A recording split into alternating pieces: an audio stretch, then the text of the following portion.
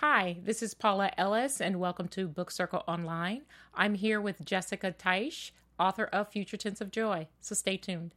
This is Book Circle Online, featuring in-depth discussion, insight, news, and commentary on all the world's leading book titles and their authors. And now, Book Circle Online.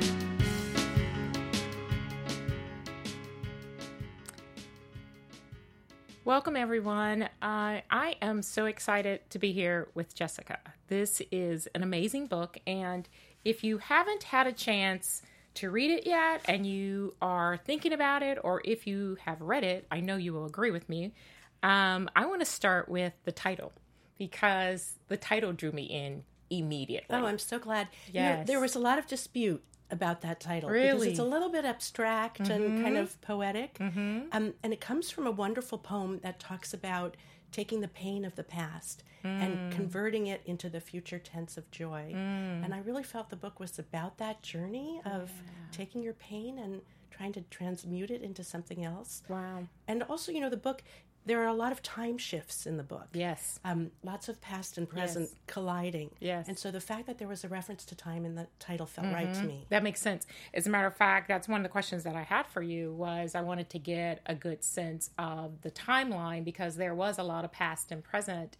And so why don't we just kind of maybe start there? Sure. I had made a couple of notes, because I know just starting out, I guess when you open the book, though, we find you are stalking, if you will, Isabel. Yes. Which is great. It was a way you injected some amazing humor into good. a very challenging journey, right? I mean, there's a lot of hard times and tough subject matters in this journey. You deal with a lot of different hard issues. But I also love the way you did that. But so we find that in this book that at age 16, you went through a very difficult time in your life, being sexually abused.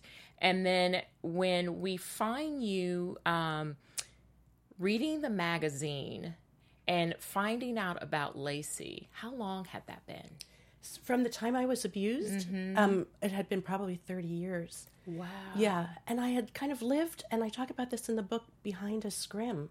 I had this lovely life, but I didn't feel it in some way. I felt like I could see my husband and my daughters, and they seemed so happy, and I wanted to join the kind of coziness of life with them. Yeah. But something was holding me back. And I only later, as I began the journey of the book, realized that that's one of the effects of PTSD, that sense of disassociation. Almost like an out-of-body experience at Yes, times. Yeah. yes. It was almost like, and I worked in the theater for a long time, it was almost like watching a stage scene. It was beautifully lit, and everybody seemed to be doing exactly what they should be doing, and somehow I could never enter the scene because I was so kind of caught in this weird limbo, a kind of spiritual limbo almost. Now, when you read in the magazine about Lacey, which she had taken her life in 1995, Yes. right?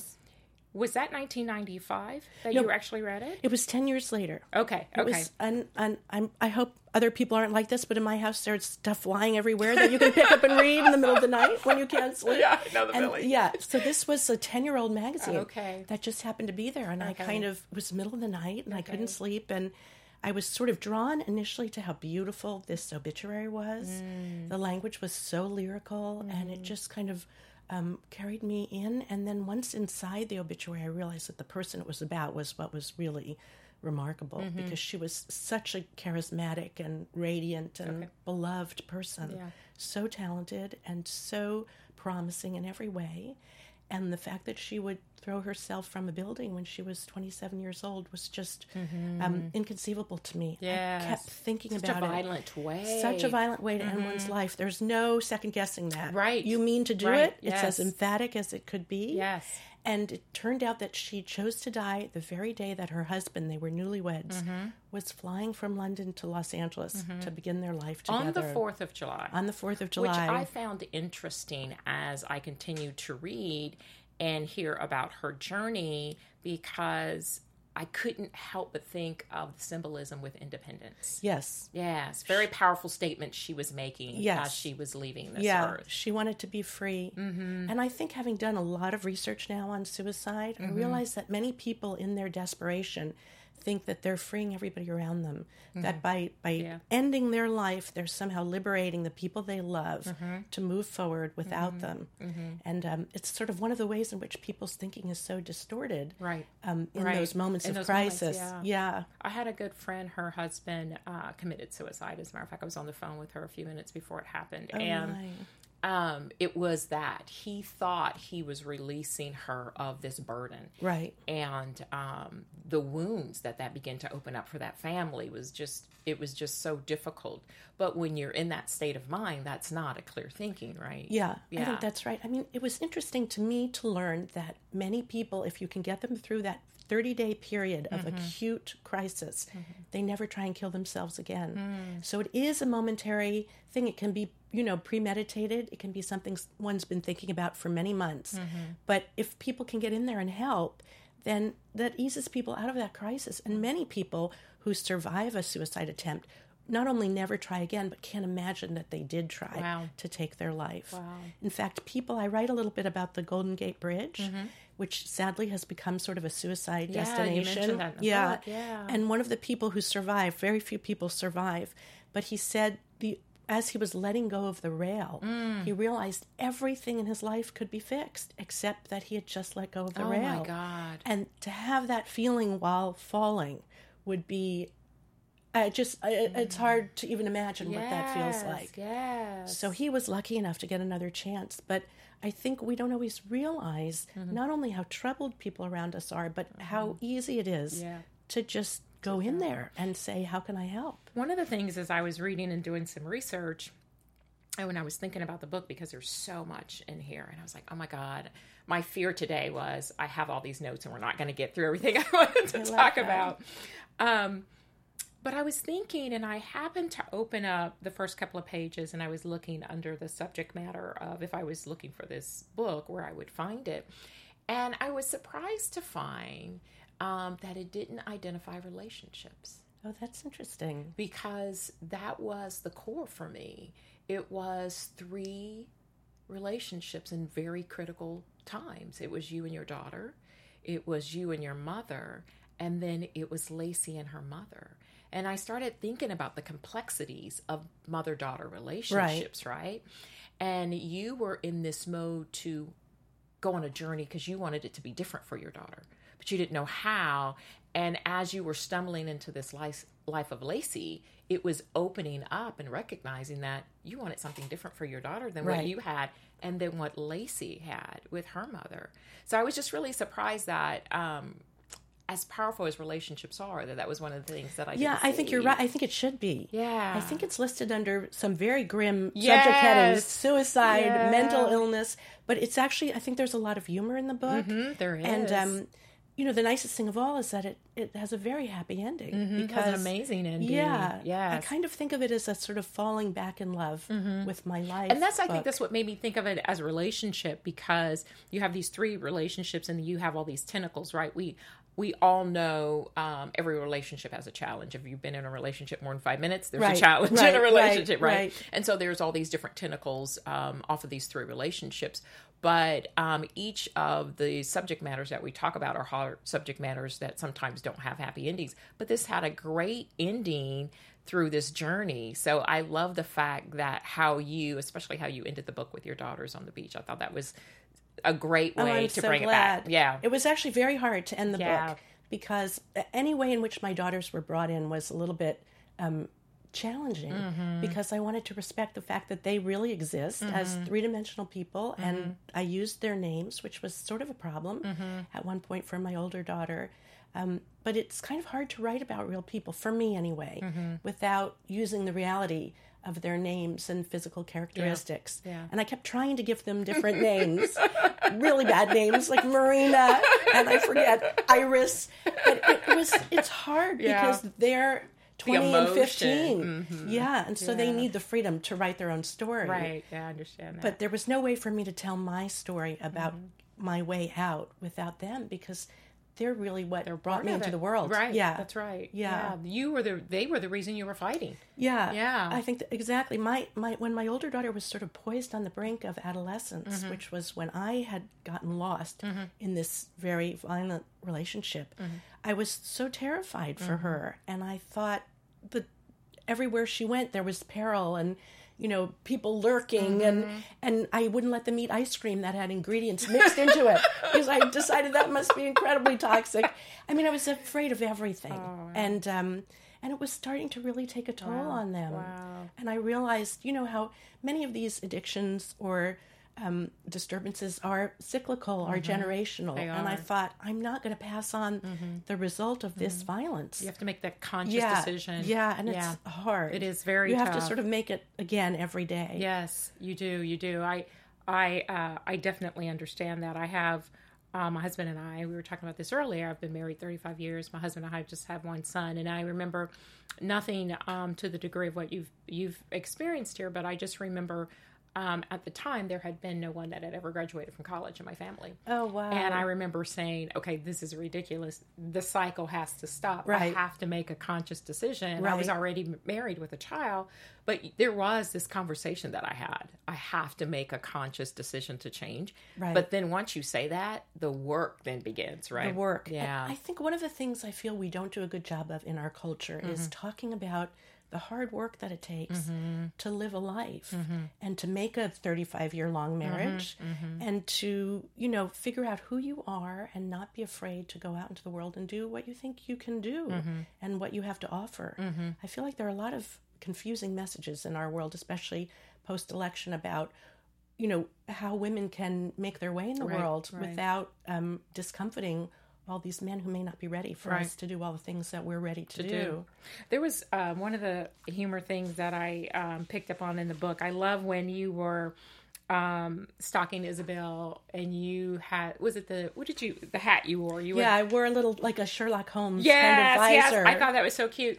And then I love the part where you had borrowed your friend's car and ran into the side of the bus. Yeah. And the bus driver was like, I'm a bus. How could you not see me? There's a lot of street and driving related things in the book that don't go well because I'm a New Yorker. And so I didn't learn to drive till I moved out here. I was in my mid-20s. Okay. And that was incredibly challenging, remains incredibly challenging sometimes. And it was sort of ironic that I was a Rhodes Scholar because in terms of the road, I was anything but scholarly. It's really sad. And interestingly, I don't know if this is true for your son, but many kids are not learning to drive in the way that we all couldn't wait to get out. Yes.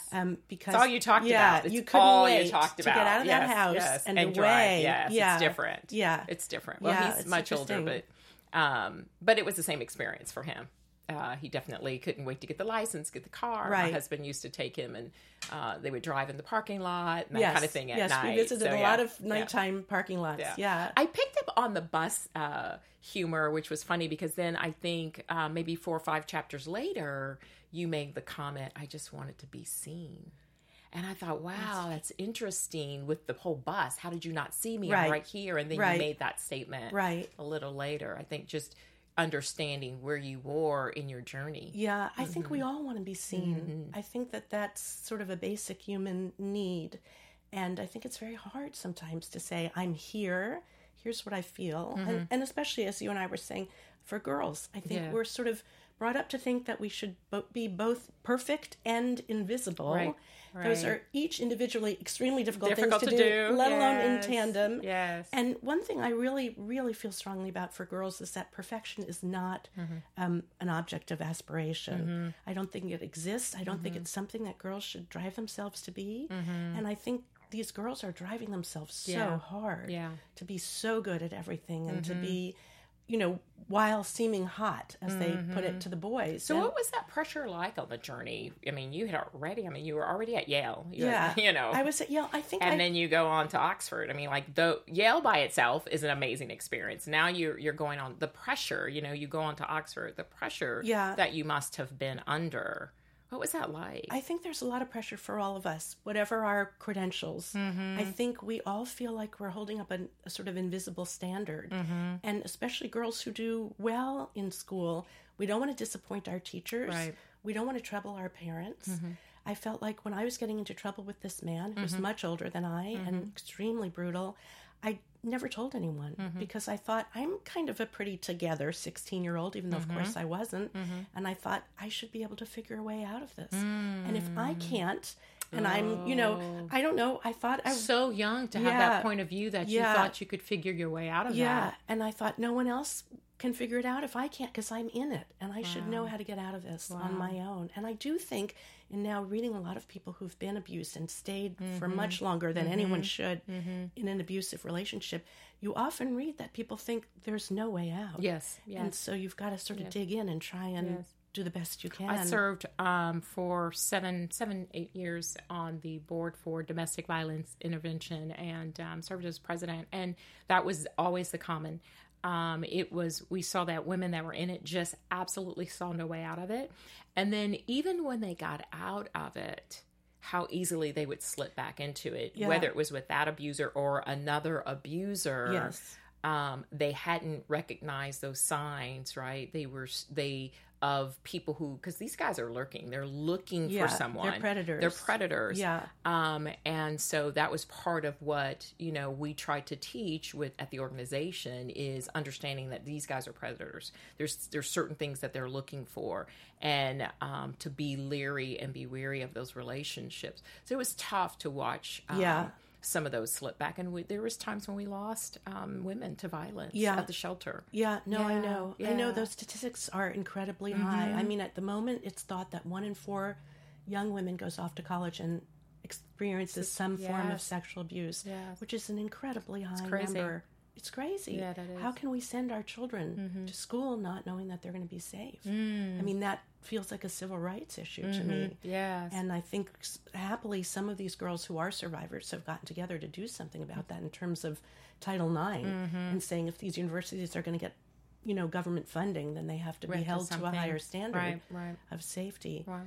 But I think in terms of being seen, a lot of people mistake the way that they're seen in a violent relationship for some real kind of recognition. And that does draw people back. It's very intoxicating to be so important to someone that he'll put his hand through a wall when you upset him. And if you don't really understand how unhealthy that is, right? Especially the women who haven't had that role model at all. That's what they've seen their mothers go through or their grandmothers go through. They actually believe, right, that is what a relationship is. Because the sign of a healthy relationship hasn't necessarily been something that they've ever seen. So just helping them understand that, no, it's not okay. That's not love. That's not affection. That's not being seen. It's tough for them, and you're trying to give them that example. I want to ask about a little more about your relationship with your mother, because I was curious as to, once I read what she said when you shared about the physical abuse, I was curious just what she said about your achievements. So when she found out you were going off to Yale, or she found out you were going off to Oxford, what was that dynamic like for you? I think my mom, I have asked her about this years later, why she never said, I think you're smart, or I think you're pretty, or I think you're whatever and whatever. And she said to me, I think you're just getting so much praise at school that I don't think you need that at home. And of course, now that I have daughters and you have a son, I know that children, there's no one like your parents to say, again, I see you. I see how hard you're working. I see what a good friend you're being. I see, what a good citizen you're being. Nothing can replace that. Was that something that was missing in her life as a child then? So she couldn't give it? She didn't have it to give, right? I think that's very true. And I do think back on the women of my mom's generation. She's in her 80s now. Okay. I think that they didn't get a lot of recognition and a lot of chance to express who they were. True. Many of them were home, with kids without anyone helping. And I'm sure that they had many dreams that were deferred, and that can breed a lot of resentment and hostility. So I kind of understand that. I want to read this. I had marked a couple. I had like 20 passages. Oh, marked. I love that. So I had to get it down to 3. But I wanted to read this one because this is, there's 2 parts to this one. This is a little bit about the conversation you and your mom have after you've kind of shared with her. what you've gone through. And this is actually your response now. You are realizing that you're asking her for something that she couldn't give you. Right. And so it says, I had to stop asking her for something she could not give me. And maybe I didn't need it anymore. It wasn't going to take away my sorrow. I could only do that. I knew that now. If she thought I was dangerous and cruel, so powerful, maybe I was strong enough to do this, to let go of my rage, to acknowledge, to accept my mother's limitations, that she would defend herself instead of me. I thought that was such a powerful moment, and I really just wanted to, if you would share, just kind of at that moment as you are trying to reconcile what you've just heard. And now, what does that mean for you going forward? The realization, kind of like, give me an idea of where you were in that moment, because that had to be extremely difficult. Yeah, it's difficult, and I think it's difficult to always let go of a dream. I had an idea of what my relationship with my mother would be like, and it was never going to happen. And I felt like I'm going to spend my whole life waiting for her to become the person that I wish she had been. And then there are all these people in my life, in my present day life, who really do love me and really do see me. And, it's sort of like lean into where the love is. I didn't understand why I was allowing the darkness of my past, of my family history, to continue to have such a strong hold on me. Felt at some point, I felt like I'm old enough, I'm strong enough, I've got children of my own. I've got to move forward towards them rather than keep looking back. Because holding on would have been unhealthy. It's not fair. You would have been children. Trying to take it into the relationship with your girls. I think my girls were living in the shadow of a violence that they didn't even suspect, because I had never talked to them about what had happened to me. And yet, in every way and for every day, they were living under the burden of it, because I was so afraid. I felt so fragile. I didn't trust that the world was a wonderful place and that it would be for them. So I feel like they were really suffering from something they didn't even know had ever taken place. And it was interesting as I started thinking about Lacey's journey, as we take these two journeys that are beginning to intertwine, even though you haven't even met. There were a lot of similarities about what they were experiencing. But I know there wasn't necessarily an aha moment about why Lacey took her own life. But for me, there was a little bit, in that when I read how her mother had committed suicide, it gave me such insight to how overbearing her mother must have been in her life, that she decided to go to the same hotel. She tried to check in the same hotel room and take her, and she ultimately took her life in the same way. That was so powerful, and it gave such insight into Lacey. I think so, and it's one of those things you could never make up if you were writing fiction, because it's too absurd and odd. Yeah. Who would think that the mother of a child would go to the very same hotel and throw herself from the very same balcony, although it was thwarted. She couldn't get into that room, so she threw herself from the room next door.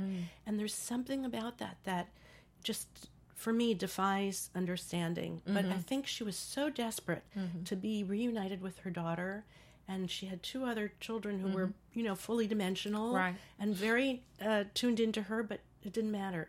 She just wanted to go where Lacey was. And I think the note that she left was that I couldn't live without Lacey. Yeah. Which then also gives you insight into Kyle and Corinne and the struggle that they had. Yes. I was really touched by your relationship to Kyle, because he opened up to you in a very intimate way when he shared with you about the ring. Yes. What was that like, having to have such a tough conversation and asking someone to let you come into such a personal space for them?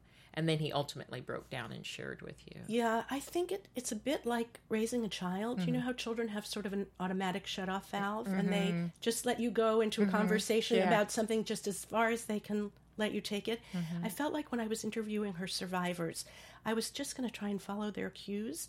And if they wanted to take me somewhere where I needed to go in terms of being able to tell Lacey's story, I just would sort of go on the ride with them, but I tried never to push them because it's such a private thing and such a complex thing, this grief. And I always tried to say, is there any part of this story you wouldn't want me to tell?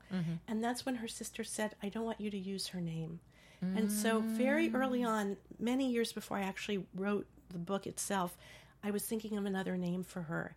And I'm not quite sure where the name Lacey came from. But over the years, I realized it looks a lot like Key, and that she had really been the key, Lacey, for me to opening the door out of this prison that I lived in and into the sun, into the world. Interesting. Wow. Very powerful. Very powerful.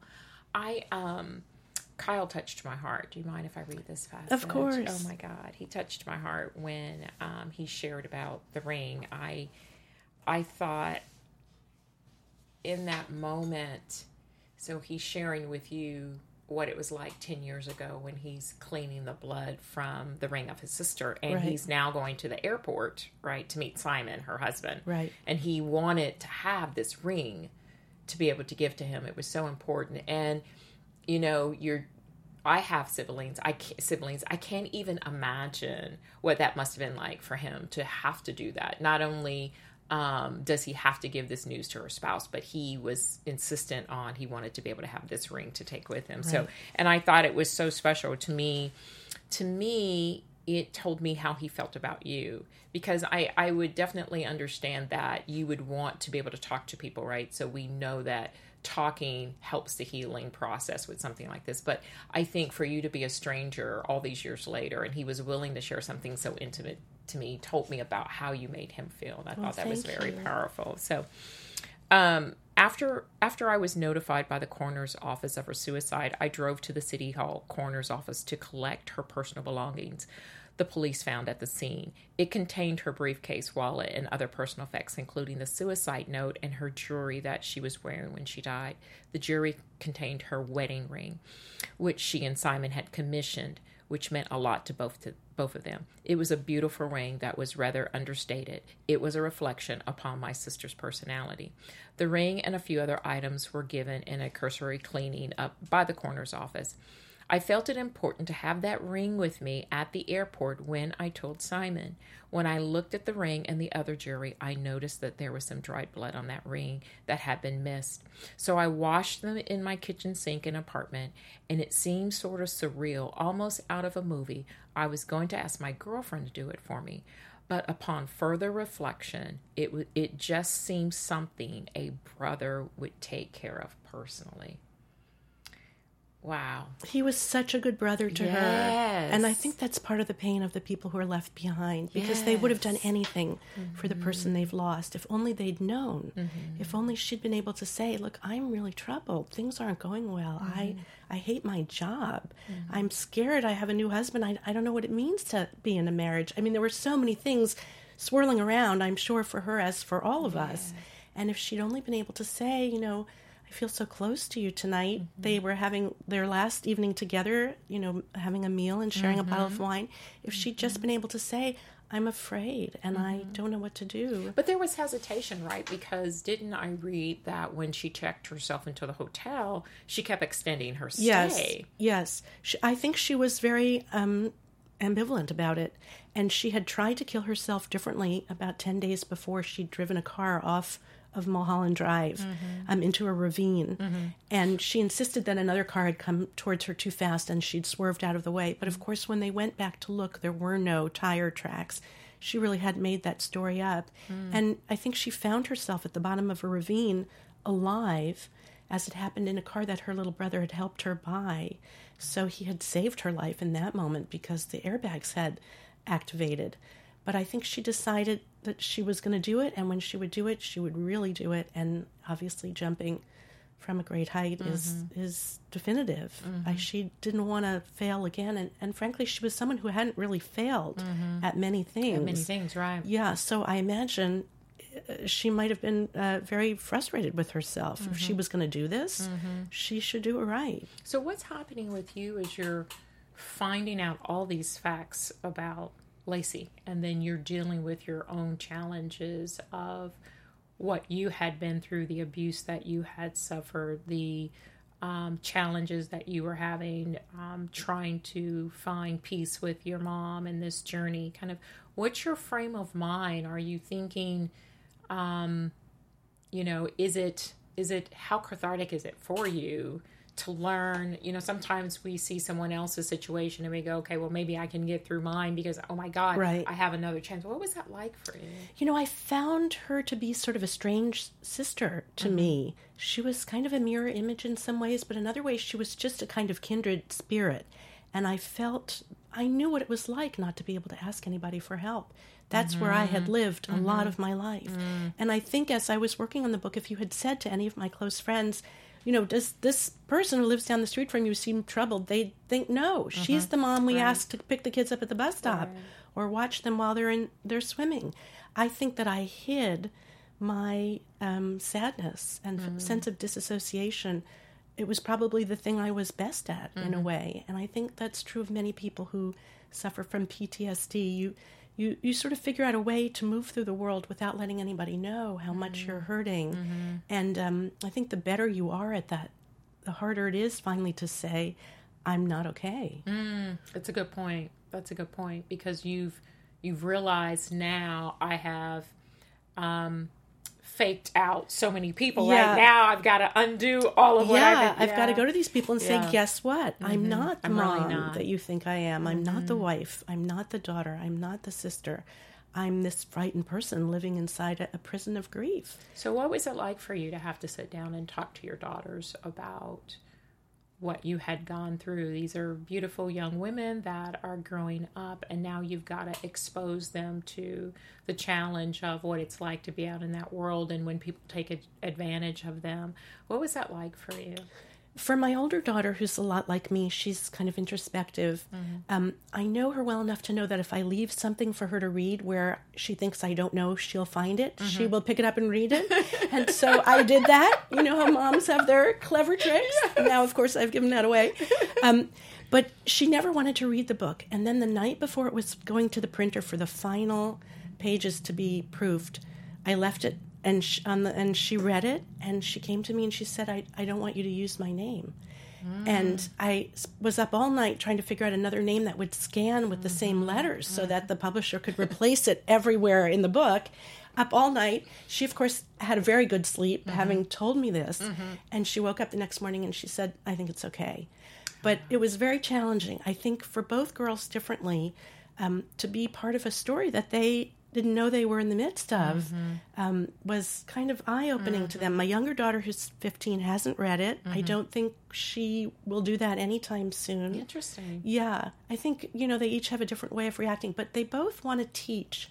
And so I think the idea that maybe the book would help someone has, I think, freed each of them to say, okay, I can have this book in my life. Because it sort of became a third child in a way. I worked on it for probably close to 17 years. Wow. Yeah, which is a very long time. So how long was that journey, that span from when you found the article, the obituary on Lacey, to you actually hired a private investigator to help? So, what was that journey like? Well, it's a bit compressed in the book, but it took me a long time to get to a place where I thought it was okay to go in search of her, because I was very aware of boundaries, having had them violated in my life, and I didn't want to do the wrong thing by pressing too hard or, sort of asking questions. I mean, I'm not an investigative reporter. So I would practice late at night these questions and try and, adjust the tone of voice and stuff. I just didn't know how to do it right. And I kind of blundered in there and just thought, I'm just going to bring my heart and hope that they know that I'm here for the right reasons, that I really want to share her story. Has any of the family members read the book, do you know? No, I think my next step is really to reach out to them. I know that I see her sister, her real name isn't Corinne, but I see her face. I'm newly on Facebook, and so I have that feeling of all those faces from the past floating by, and I've seen her face a couple of times. So I feel like the next step is for me to reach out and say, here's my book. But what strengthens me in terms of thinking that it's a good thing for them, I sure hope it is that her friend, who was the first person I spoke to, I said, do you ever think about her? And he said, I think about her every day because I think we need to keep these things alive. And we need to ask ourselves if there was more we could have done. And so I really thought the book was a way of keeping her alive and, sort of helping her heal in a way. I felt like her spirit was restless. And that's one of the reasons that it was beckoning to me. I felt like she needed the rest of her story told too, and so I thought that was something I could give. Mm-hmm, mm-hmm. I think it's a beautiful story in that she helped save you, and not knowing that, you know, she could do that. Yeah. With such a final, fatal last decision. Yeah. Right. That her love still stayed here on this earth in some way or form, and it found you, and it helped you realize how amazing life was in front of you, that you wanted to participate in it all along, and you were seeing it from a distance, which it was interesting to me that I read you were a literary manager and you reviewed stage plays, right? So I thought just kind of all of these things were interesting as I was reading this, but she brought you back into that world of which you found it tough to enter. Yeah, she brought me into the world, and I feel like I wish that I could have saved her in the way that she saved me, because I feel like I now see how easy it is, also difficult, but easy to just reach out to someone and say, you know, I'm here. And as I've been going around the country doing book events and stuff, a woman who lived next door to me when we were at Oxford came up at the end of a book event and she said, I always thought you were trembling on the other side of the wall. And I thought that was a really beautiful and moving idea, because I think there are many people in our lives who are trembling on the other side of the wall, and we may feel it, they may know we feel it, but to take that step forward and really reach out to someone, it's hard. It's very awkward. It can feel like you're blundering, but it's absolutely crucial. Yes. Wow. I wanted to talk about Michael, because you talk about, because relationships, right? This book is still lots of relationships, and you let us into some very intimate things with your husband. And I love the fact of, even as you guys were having your challenges, how supportive he was through this journey. He just comes in and gives you the card and says, you know, here's the number 4 private investigator. I was like, that's awesome. That's great. It's funny. In one of the early reviews, they described him as my astonishingly patient husband. And I think whenever I look at him, he practically wears that as a banner. But I think he understood that I needed to do this in order to heal myself, and that it was going to liberate our daughters too. And I kind of think that in our culture, we don't have a lot of information about how to choose someone to love and what that means, who's the right person. And I feel like if you're really lucky, you find someone who kind of helps you unlock whatever the knot is from childhood that's keeping you. And when you said in the book you wanted to be seen, he was seeing you all along. Yeah, for better and for worse, the way people who love us do. Right. And I think that's one of the remarkable things about love, is someone who will see you and love you still. And I didn't feel that, I think, as a kid growing up. I felt like I was constantly being evaluated. And for me, the best thing about a long marriage is you kind of at some point relax and say, this is who I am. Yes. This is what I look like in my pajamas. Yes. And how lucky are we to have each other? It's so freeing. Yeah, it's so great. It's so freeing, it's the best thing there is. It is. There's a point you get in your marriage, you're just like, this is what here I am. Yeah. I wake up in the morning, this is how I look. Yeah, I think it's so great for kids, too, to see that kind of level of acceptance, because they're so hard on themselves as they're growing up. And this society doesn't help at all. At all. Yeah. At all, especially girls. Yes. I think girls are under tremendous pressure. Yes, they are. To do everything and to be perfect and to need nothing, to ask for very little. To ask for, that's so key, to ask for very little. Yeah. And to look, airbrushed. Yes. All day, every day. Yes. When that is not reality, and the pressure is overwhelming for young women. I think that's right. Yeah. So I wanted to ask about Michael's cancer. He's cancer free. He's cancer free. Well. Awesome. Yes. Thank you for asking. Awesome. That is great.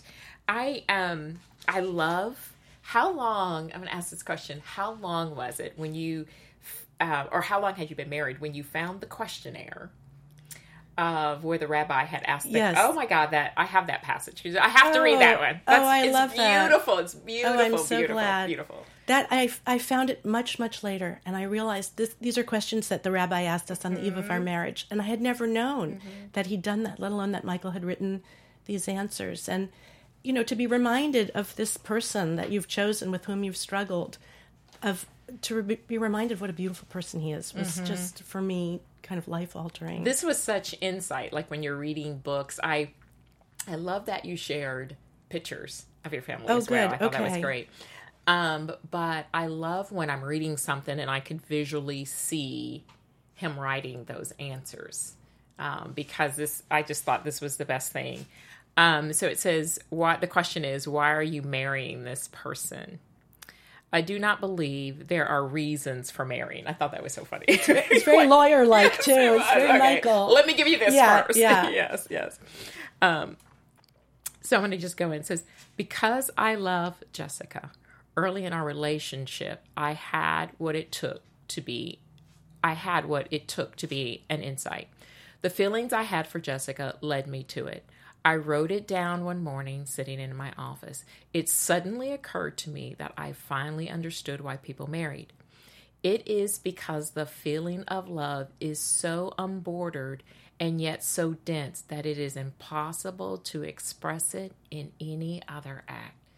I read that and I went, oh, wow. Yeah.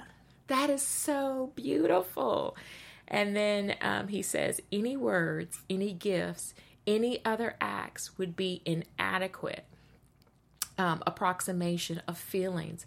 I realized my feelings for Jessica could only find their expression through being lived out over a lifetime. Each of our moments together, from the mundane to the life-defining, would be the articulation of my love for her. Each would have as its source, as its meaning, my feelings for Jessica. Each child, each fight, each goodnight kiss. Trips to the dry cleaners, growing old and dying. Nor do I believe that the feelings are used to set up, depleted through their giving life to each of these moments. My love for Jessica has only grown larger as we have grown closer. I thought that was... It's as beautiful as anything could be. Mm-hmm. I think he's sort of secretly the writer in the family. I think he may think that too. But, it's kind of amazing. It's such a different expression from an attorney. Yeah. I think he's really a philosopher. Mm-hmm. He was a philosophy major, actually, who ended up going to law school because there were no jobs for teachers at the time. But I think that when you find out who you're really married to, if you've been lucky enough to marry the right person, it's unbelievable. It's an unbelievable gift. And he's been going around with me as I've been doing these events around the country. He actually described it as an extended play date for us because we've been driving and watching the leaves change and getting takeout pizza and eating it in the car. It's kind of road trip. And it's just wonderful when you spend time with the person you love and you go, oh, yeah. Yeah, we were talking about this earlier, right? I was saying, how could I help people understand what it's like to be on this side of marriage? Yes. Right? And there is something about enduring.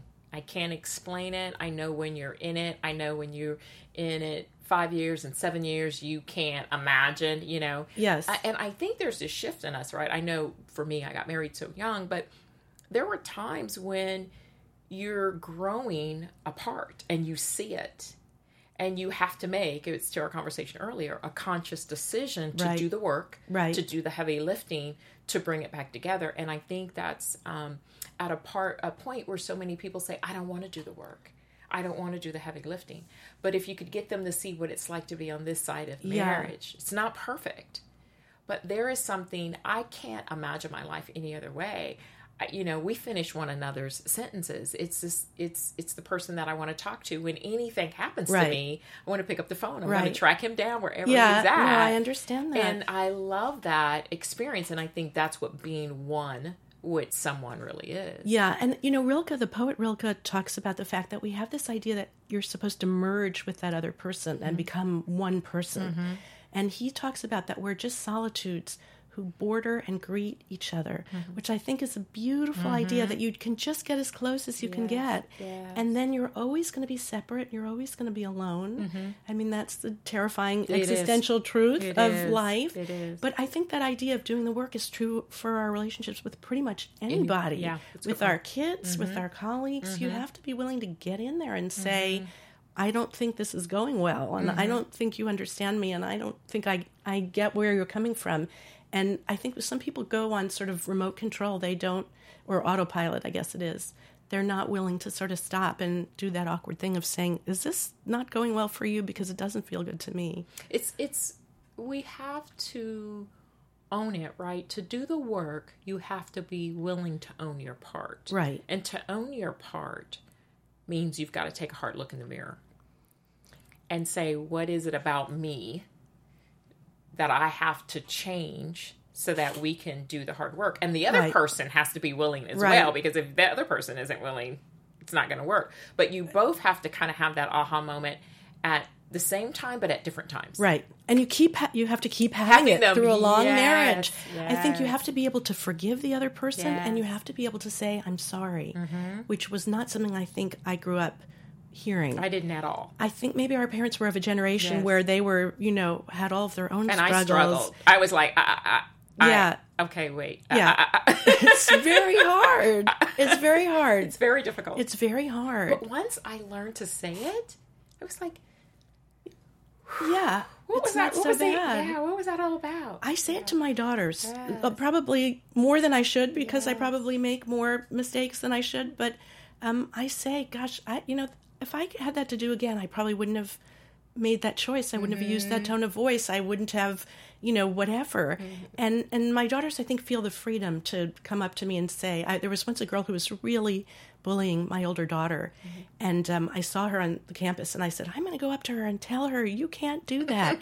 And my daughter was like, Mom, don't. And I said, it takes a village to raise a child. And she said, you're not part of her village. And I was like, okay, that's a boundary that I can't cross. And luckily, my 11-year-old is wise enough to see it. So I feel like, they're here to teach us, as we all are. Yes. And Lacey was too. I feel like everywhere in life are these ways or images or expressions or people, strangers passing, who have something to teach you if you're willing to open yourself up. To it. Yeah, I agree with that. I think it's a growth, right? I think when you want to grow on your journey, you're trying to figure out who you are, and I believe walking in your purpose, you do begin to open yourself up, where you start to see, okay, that was a life lesson. Right. And you start to see failures not as failures, but as just lessons. It didn't work, and it's like, oh wait, I'm still here. It's actually okay that it didn't work, and the fact that I'm here means I've got this great opportunity to try something new, instead of holding on to something, which we tend to do, especially in relationships. When we've offended one another, we tend to hold it so close, and we don't really understand the value of loss and not being able to get that moment back until it's too late. That's interesting. And go ahead. Oh, I was just going to say, because I studied Shakespeare at Oxford, and his late plays, everybody hates them, but one of the things I loved about them was there is a real sense of loss. And when people die, they don't reappear in Act 5. You know what I mean? You don't see them sort of joining in hands and dancing at the end of someone's marriage. Things really are lost. And I think that that's part of actually growing up, is understanding that some things do go away. You can't undo them. You can't redo them. But you've got to take the lessons of them and carry them forward. I think in our culture, we think, you something bad happens to you and you sort of leave it behind you and move as quickly away from it as you can. And I feel through writing this book that I discovered that you've got to integrate those things into who you are. Because if you wait to leave them behind, you'll just be waiting. You have to own them, because there's a lesson in it for you. It wasn't just, I don't believe things just happen. I believe that there's a purpose. And when you're dealing with something, whether it's good or bad, there's a lesson in it. We leave good things behind too, right? Because that's life. True. We're moving forward. Yes. We leave good things behind. Yes. And we're always willing to look at those. Re-examine those over and over. But we have to be willing to have that growth and maturity and get to that next level in life and relationships that we want. We have to be willing to do the same thing in those difficult moments. And that's when you find yourself on this side of marriage. Right. If you keep doing it. Right. You will find yourself on this side of marriage. If you don't, then you find yourself in a different place. Right. Yeah. Awesome. I love this book. I will tell you, this was You're such a great reader. I think you have to come on the rest of my book tour with me. I hope you will have to talk to your husband. I won't even show you, I'm a highlighter, note writer. I've got wow in the margins. Thank you, Paula. I get so into reading. So I wanted to talk a little bit. I wanted to ask you this question. You directed at AFI, right? Yes. So any thought on this being a feature? I'd love to see it as a movie. Would you? Yeah. Would you direct it? I don't know that I'm that person, although I loved directing. I loved being responsible for all those people and trying to figure things out.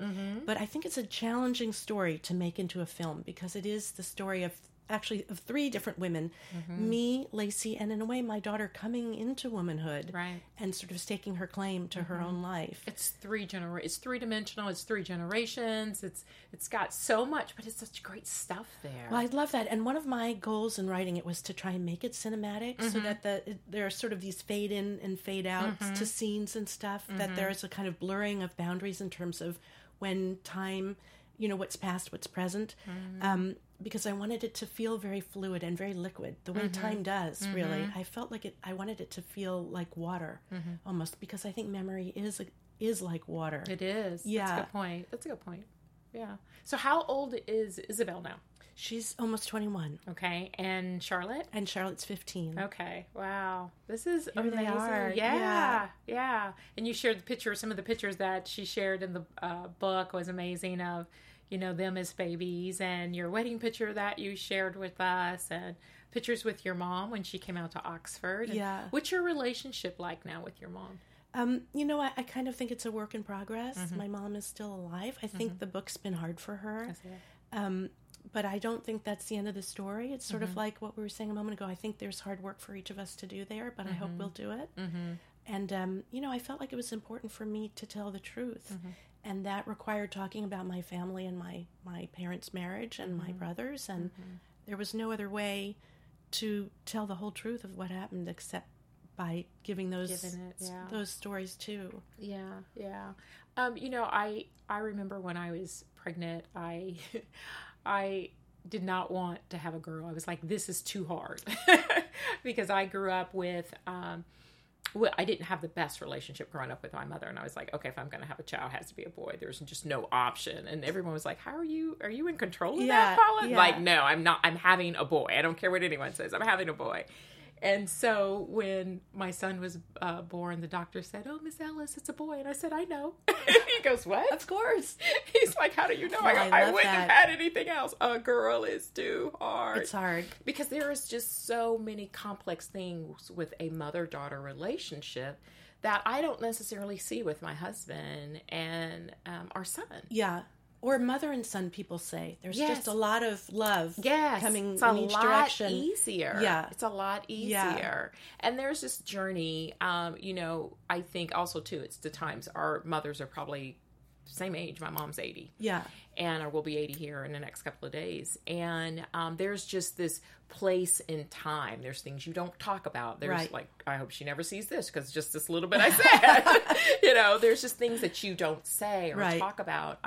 And I find that it is difficult for her to express that feeling of love. And almost to the point of sharing something like this would be a betrayal to her, right? Right. Yeah.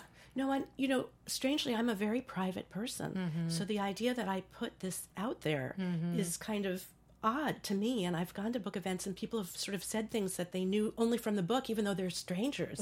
And I'll never know as much about them. But again, I felt like I needed to talk about everything, therapy, meds, whatever, because I wanted whoever read the book who was also struggling to know, okay, so these are the parts of the puzzle that come together. I just felt like if I only tell part of the truth, it really has no value to anyone, and also probably not to me either.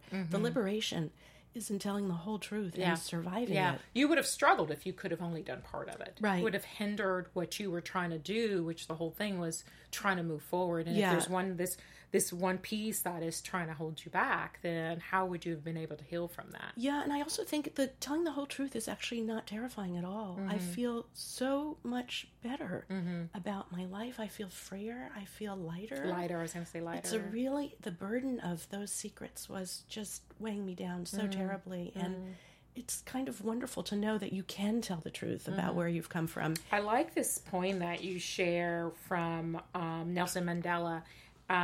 Forgiveness liberates the soul. It removes fear. That's why it's such a powerful weapon.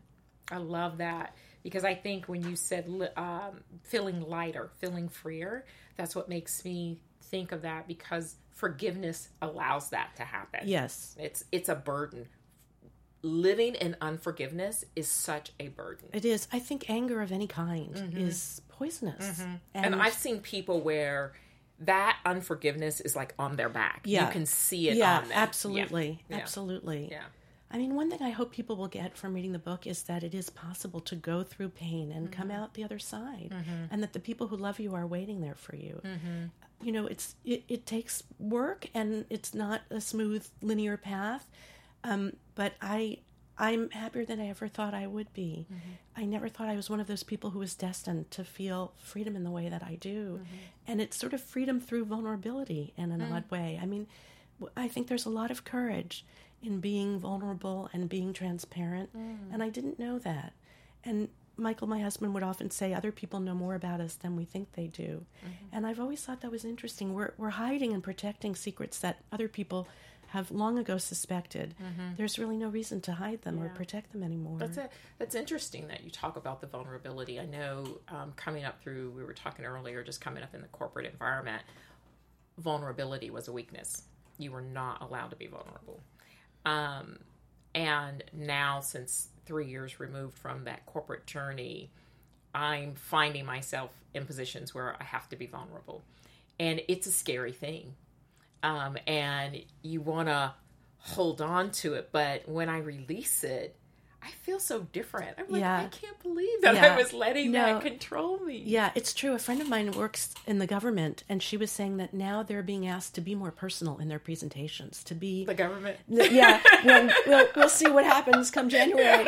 But she was saying, because she works in defense, and she was saying when she goes around and gives these talks about defense equipment and budgets and stuff, she's being asked to tell people why she got into that kind of work and what it means to balance, you know, for women to balance family and work. And she said, I'm having to be personal in ways that I never had to be. Wow, that's interesting. But I think that's interesting. So authenticity is suddenly a commodity. Do you know what I mean?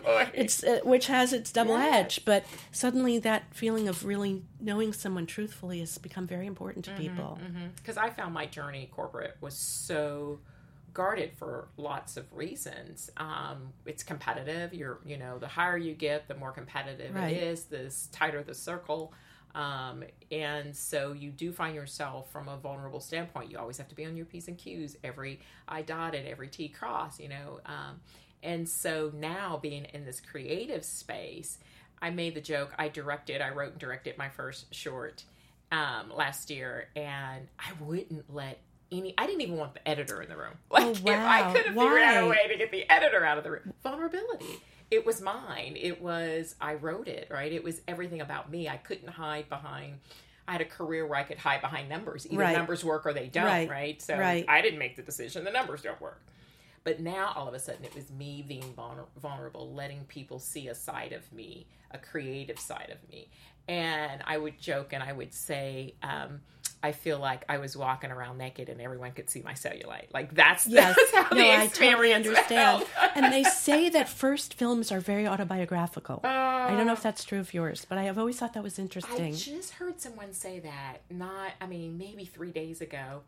And as I sat back and I went, wow, there is a lot of me in this. And I wrote it about addiction, of which I've never experienced addiction. My husband's never experienced addiction, but it was about a couple with an only child on a journey, and they both had addiction. So I was sitting there the other day going, what was the addiction? What was it like? Because there's so much of that journey was us. And I had never thought of that until just the other day. Someone said that to me. I think there's an argument that all art is autobiography in a way. Probably. And that we take the things we know best and try to transform them. But in the end, they sort of belong to us in some version or another. For better or worse, maybe. So tell me, what does future tense of joy look like for you today? Kind of being here and talking to you and laughing and feeling safe and going home and having a brownie and hugging my daughters and reminding my husband of this moment that you read about that was so beautiful, the discovery of those vows. I really feel this present tense moment for me is unbelievably joyful. And I'm almost kind of self-conscious about saying that because I do think we grow up thinking that if you're cynical, you must be smarter. You know what I mean? To be pessimistic is to be realistic, I guess. Right. And now I don't feel that anymore. I feel like there's just a lot of loveliness in the world, even in challenging times like this week. Yeah. I feel like we're going to be okay. Yeah. You have to believe that, right? Yeah. If you don't, then the heaviness, right? That's going back to the heaviness of not believing that you can overcome something if you just tend to be drawn to the negative of it. Yeah. I once was in a bookstore with my older daughter, and there was a bookmark that said, "You're bigger than anything that can happen to you." And I really believe that's true, and I believe that's true for our country, too, that all the things that we value are still there, and we just have to nurture them. Yeah, they're definitely lost, and we are going through a tough time and challenge right now. So where can viewers find you? Where can they find the book? The book is in all of your wonderful independent bookstores. It's on Amazon. You can get it through Barnes & Noble online. And I have a website where my future events are posted, which is www.byjessicateisch.com. So please join me there. And I'm hoping that that's going to expand, Paula, and become a real kind of salon-like setting where people can come and talk about their own experiences and work on projects. It's not just going to be about the book. The book was really the starting point for that. Okay, that's great. And do you have social media, Twitter? Or? I do. I'm at Jessica Teisch something. I'm forgive me, my daughters are going to cry. I sometimes bother my little daughter by saying I'm going on the line because it just drives her nuts. On the line. I love that. I've never heard that before. She's going to wince when she hears me say that. But I should know my Twitter account better than I do. I'm so sorry. That's okay. But this is a moment when I really have to get up to speed because I think it's really important. So I will. Yeah. So much on social media, right? Yeah. You start with Twitter, and then next thing you know, you're on Instagram, and then you're on Facebook, and then they say, well, do you Snapchat? Yeah. And then, it just never stops. Just never stops. I just recently learned that a text and an email were not the same thing. And I'm thinking, I must be 200 years old. So forgive me, listeners. But I am going to get up to speed. I promise. Awesome. That is awesome. Well, thank you so much. What a for great doing this pleasure. Interview. I love the book. I thought it was very powerful. It was very eye-opening. I loved the way these relationships became interwoven and the strength of you pushing forward and finding out not only for yourself, but also being willing to push forward for Lacey. I think that speaks volumes about who you are as a person.